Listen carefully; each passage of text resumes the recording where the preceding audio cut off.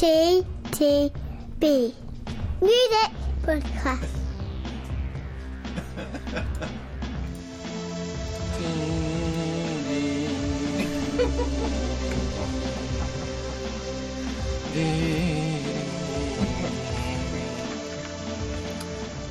Bit like deja vu, this, isn't it? On so many levels.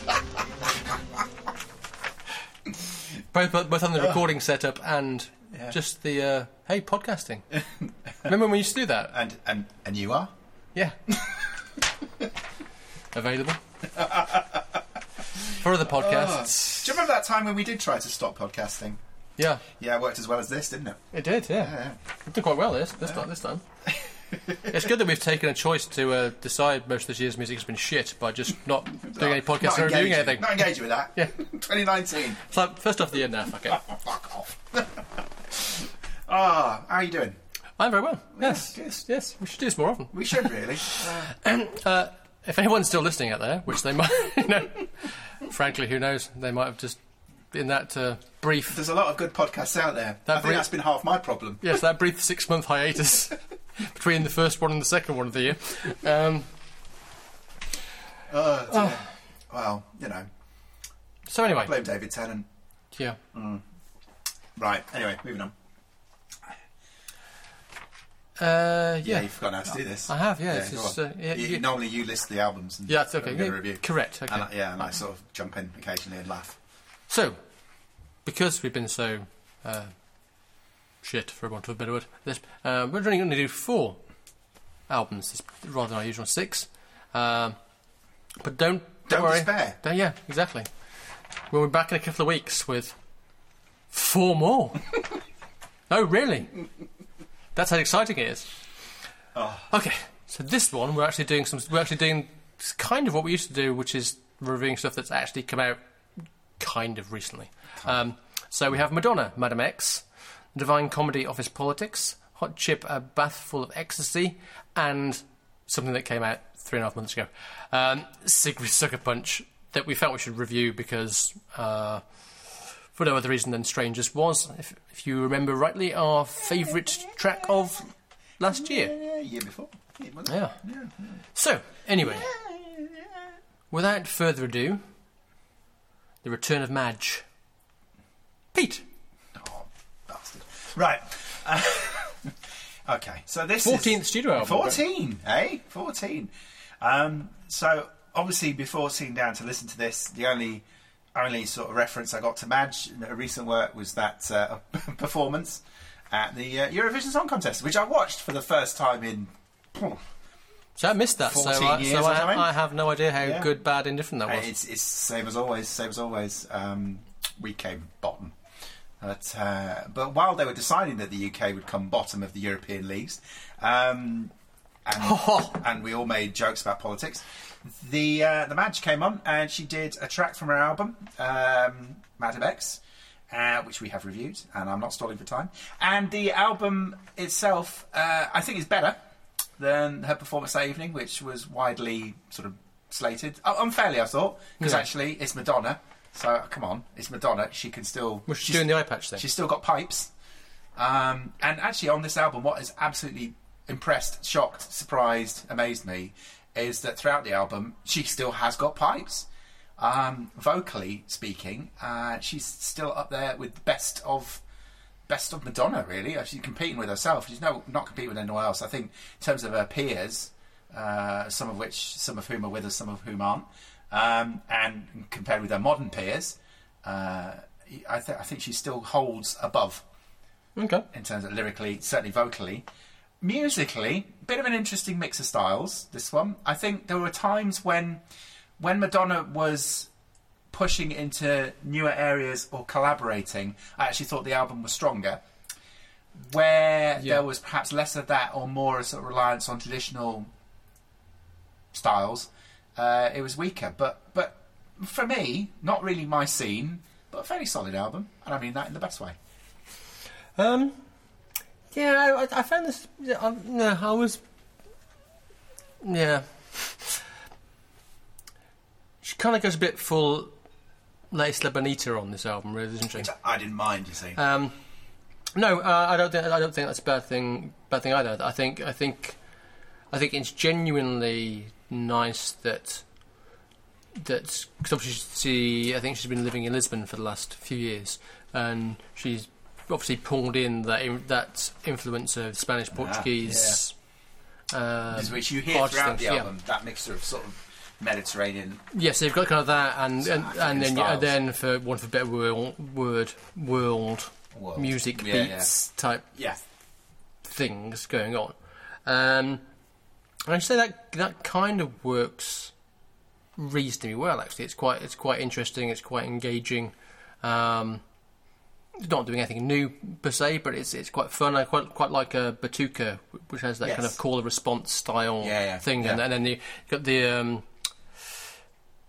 choir vocal thing that reminded me a bit of actually on that, and even on the track before. Is it on Future or God Control, where both those tracks I was thinking, remind me of Like a Prayer with the kind of thing. So I quite like that. But then you have Killers Who Are Partying, which is trying to be a serious kind of song, which I think lyrically is a bit naff, trite, even though the sentiment's good. And then you have that god-awful bit in the middle where it suddenly becomes today's pop music, and you have Crave and Crazy, which are both... Yeah, Crazy I didn't like. And it's when it becomes today's pop music. When she's pushing into areas... and putting her own twist on it, whether you call it world music, you call it, Lisbon beats, if you wish. Yes. I just made that up. It sounds great. It's when she's sort of doing pop music. I guess that's what I was trying to say at the beginning. When she's trying to sort of imitate what's going on currently, I think that's where it falls down. Yeah. Yeah. I think that's fair. But it's still probably as good as, Taylor Swift and Katy Perry's and all the rest of it. Yeah, I think it's as you say, a solid record. Yay. There we say. There you go. I've been waiting 6 months to get that. Sweet. Moving on to the Divine Comedy, Office Politics. I suddenly can't remember what the last album was called. Although we did review the last album. That's about 5 years ago. Yeah, that makes sense. Forgive you for not remembering. I could have looked it up. Yeah. I've had months to do this. You've got months to prepare for this. As now. Yes. I will say it's always nice to have any kind of album that involves Neil Hannon. Yeah. Simply because he is frankly, one of our best and amusing and clever songwriters. That for sure. Certainly lyrically, and there is ample evidence of that again on this album. It's an album that's vaguely based upon the kind of work environment kind of thing, although even it admits it was kind of very loosely strung around that. And it's a bit of a mixed bag. It's quite a long album. It's in old money. It's a double album. But when it's good, which I think is most of the time, I think it's very good. Great start off. So you start with Q Jumper, Office Politics, Norma and Norma, Absolutely Obsolete, and Infernal Machines, which I think are all brilliant. Norma and Norma, current single and a big Radio 2 favourite, and quite rightly so. It's a really, really beautiful song, but also wonderfully clever, because it is a song that's about this couple looking back on life, but then I love the fact that he manages to get the Normans and the Saxon reenactments kind of thing in towards the end in the lyrics, which is corny as hell, but actually still very good. And you got the 70s kind of glam of Infernal Machines, which I quite like to be on. You then get a totally daft middle section, which is with the type of songs that are really fun but don't necessarily warrant repeat listens. So, Psychological Evaluation, which is a kind of vocoder conversation with himself, essentially. And then Synthesizer Service Centre Super Summer Sale, which I'm sure you liked because it managed to mention DM, Nin, and Pet Shop Boys. They're all in there. As well as listing virtually every synthesizer that's direct ever been made. Exactly. And then we get back on track, and again towards the end, I think we pick up really well. Again, Dark Days is a bit kind of Pink Floyd, Circle the Wall. Yeah.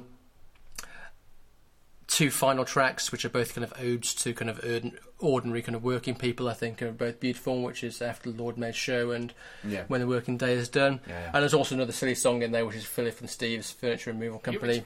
Which I thought was surprisingly good. Which I also like as well, because the whole point of that is it's about Philip Glass and was it Steve Reich, isn't it? Yeah. Steve Reich, sorry, both famous American composers, who, according to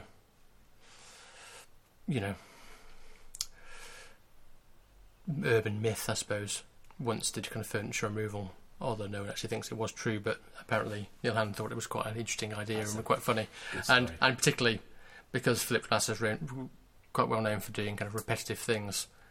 There's quite a lot of repetition at the start of the track as well, which is quite funny. So overall, I think it's whilst not the best Divine Comedy album, I think it's quite a strong record, but at the same time, it does feel a little long, and I think there's a very good album in a good album. Yeah.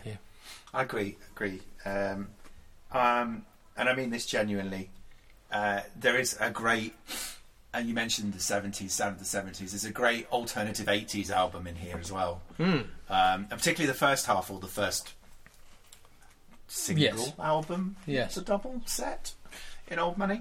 I thought he's really, and I think, again, reference to the long list of 80s originating acts that he listed, obviously, in I think it was Psychological Evaluation or the synthesizer one with the Nin reference. The Office theme, I think that's quite nice because it kind of loosely ties it together from start to finish, even on the tracks where it's not as obvious. There is sort of, it's alluded to, even in Norman and Norma, which is excellent. It is alluded to. I think the first half, the sort of more 80s half, is tighter. Yes, in terms of the themes and in terms of the sort of the songs themselves. Then it has that crazy middle bit, and then the second half, particularly latter second half, with the odd exception, is more like what you call traditional Divine Comedy. So, for example, you got Opportunity Knocks on there. It's a classic Divine Comedy song about somebody getting off on murdering their colleagues for their own advancement, which I just thought that's just a classic one of their sort of themes. Could have appeared on any album of theirs in the last 20 years. But, I mean, again, I mean that in a fully complimentary way. Tracks, I think you've mentioned all the ones I liked. Office Politics, obviously, with the Neil Tennant style vocals. Yes. Delivered by Neil Hannon. Very good. And When the Working Day is Done, I thought was a fantastic way to close the album. Although I was exhaustedly trudging my way home, and I felt like I did want to do myself in, having listened to it. But I thought it was very effective in that way. There you go. On to Hot Chip, seventh studio album already. I couldn't believe that, actually. Do you remember? Do you remember? We did the third and fourth. Yeah. Quite close back to back, I seem to recall. Or was it fourth and fifth? Who knows? Yeah. Back in the day. Yeah, a long time ago. Whichever the first one of those we did, I didn't like it particularly. No, that's the one I really liked. Yeah, I recall. Yeah. Anyway, to find out if we like this one or not. Yeah. Over to you. Bath Full of Ecstasy. It's, again, as a theme, it was almost like a good trip down Hot Chip Lane. Very good, like it. Yeah, see if I did that. Mm-hmm. And again, it begins quite joyously. It does indeed. It brings you up. It takes you to the love, and then the last couple of tracks sort of bring you gently back down. Although it has to be said, I think What Goes Up Must Come Down, and I thought the tracks Why Does My Mind, and particularly Clear Blue Skies, sort of the paranoia of coming down was reflected, I thought, there. So again, I jumped on the theme. I liked Yeah. it. Yeah, I liked it. The title track. First of all, good couple of opening tracks. Excellent. As I said, tracks. yeah, a couple of opening tracks really sort of put you in the mood for dancing, and a real reminder to me why I liked them so much so previously. Yeah. Particularly that sort of era of the sort of third, fourth, fifth album, and also liked the title track, which offered something a bit more soulful. It's kind of like that dirty soul of the sort of 70s, 80s. I really like that. Also really liked Hungry Child, which really did make me want to dance. And the surprisingly positive No God at the end, which again it sort of wrapped it up quite nicely. It brought you back, and then it just sort of gave you a little bit of love right at the end as well. So now overall for me, I'm trying to sort of remember where we were up to with Hot Chip. Obviously that there was one album back in the day I really enjoyed. Probably this one not so much, but I did really enjoy this album. Yeah, I didn't mind this. I think it's definitely, as you're going to say, I think it's an album that definitely builds on rather than against what they've previously done. Exactly. Exactly that. And does quite a good job, I think, of balancing kind of the dance and kind of chill aspects of the band. I think this first half of the album for me is the better half of the album, and the half that I've definitely engaged me more. For sure. I found myself drifting away a bit in the second half of the album on all my listens to it, and having that feeling slightly of things kind of merging into one. Yeah. But I agree that No God is actually quite an interesting track at the end. It kind of, if you're kind of focused on that track in and of itself, it's actually quite a well constructed song. Yeah, very clever. I mean, obviously this album has some sadness to it because one of the co-producers, Philip Zadar, kind of fell off a building or whatever last month, and died. So it's kind of a sad point to the album. Yeah. But was that before it came out? Yeah, I think it probably was. Yeah, just before. That's awful. But yeah, I think it's. Dare I say it again? It's a solid Hot Chip album, rather than one going to be going round and saying, "Oh, you must listen to this." And our local. Our local craft beer seller also thinks it's a. Well, he probably thinks it's more an average Hot Chip album rather than a solid one. Excellent. No, I say solid. On the solidometer, it's on the positive side. Yeah, I think that's true. Finally, in this particular episode, I move on to the debut album from Sigrid. As I mentioned before, Strangers was our track of last year. Was it last year? Yeah. Wow. It came out. The year before. Well, it came out December of 2017. Okay. But Makes sense. But yeah. Yeah. And so the album came out in March, April. Yeah. And she spent most of the last 2 years pretty much just releasing singles and then touring off the back of singles.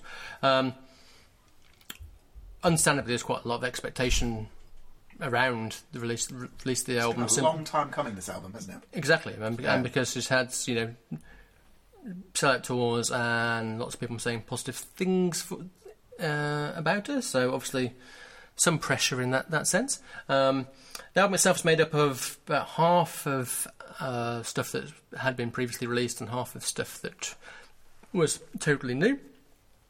And I have to say, happily for me, this album hasn't disappointed me. It's pop music as it should be, as far as I'm concerned. It's short, snappy, tappy, average track time of 3.5 minutes. This is what it's like. I have to say, I've probably listened to this album more than any other album this year because it's been on kind of loop in our car. So this is the easiest one for me to review because I'm very familiar with this record. But this also lends to the fact of what I'm saying, the fact that despite that, I am saying positive things about it. You know, she basically tells simple tales of love, hate, being a young girl, woman in the modern world. And what I like about it is, because we listen to a lot of music just generally, and because I listen to, and both for this podcast and as parents of young girls particularly, whilst much modern pop music has that kind of homogenous kind of sound, this to me kind of retained a surprising distinctiveness and idiosyncratic charm, partly due to her vocal delivery, which I think is quite different from most of the other people out there. And, you know, I've read some reviews saying, why didn't you take more risks? You know, we thought she should take more risks. Thinking, this is a debut album. You know, does she really need to be taking more risks now? And also, what's wrong with just delivering an album full of decent pop tunes? Yeah.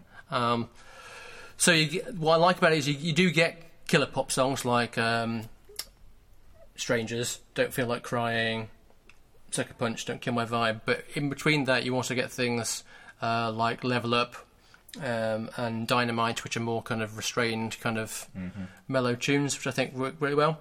And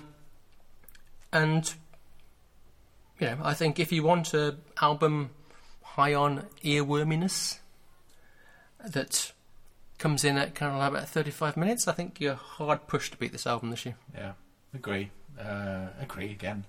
How boring. It's a classic pop album. Whilst we waited a long time, well worth the wait. It's Strangers aside, there are some really good pop tunes here. As you say, some really catchy numbers, some slower, sort of more thoughtful numbers. It's a remarkable debut. She clearly hasn't rushed this, and I think that pays off. Yes. And if you had to wait 3-4 years for the next one, I think it'd probably be worth the wait. I say Strangers aside because I think Strangers still holds up. Oh, it's still a great song. Great pop anthem. It's on rotation now in our house. I played it to my own daughter for the first time last week as she was prepping for a brownie disco, and she was the DJ. I was like very proud, and I introduced her to Strangers, and within only 30 seconds she was just like, love it. And it hasn't even got going at that point. True. I was just like, no, wait for this bit. And in a way, the whole album's like that. It's just like you got to give it more than 30 seconds. Yeah. You got to listen to the whole album because it's sort of just when you think it's sort of there, then it's there. It is indeed. Yeah, yes. and I thought that was just made me laugh.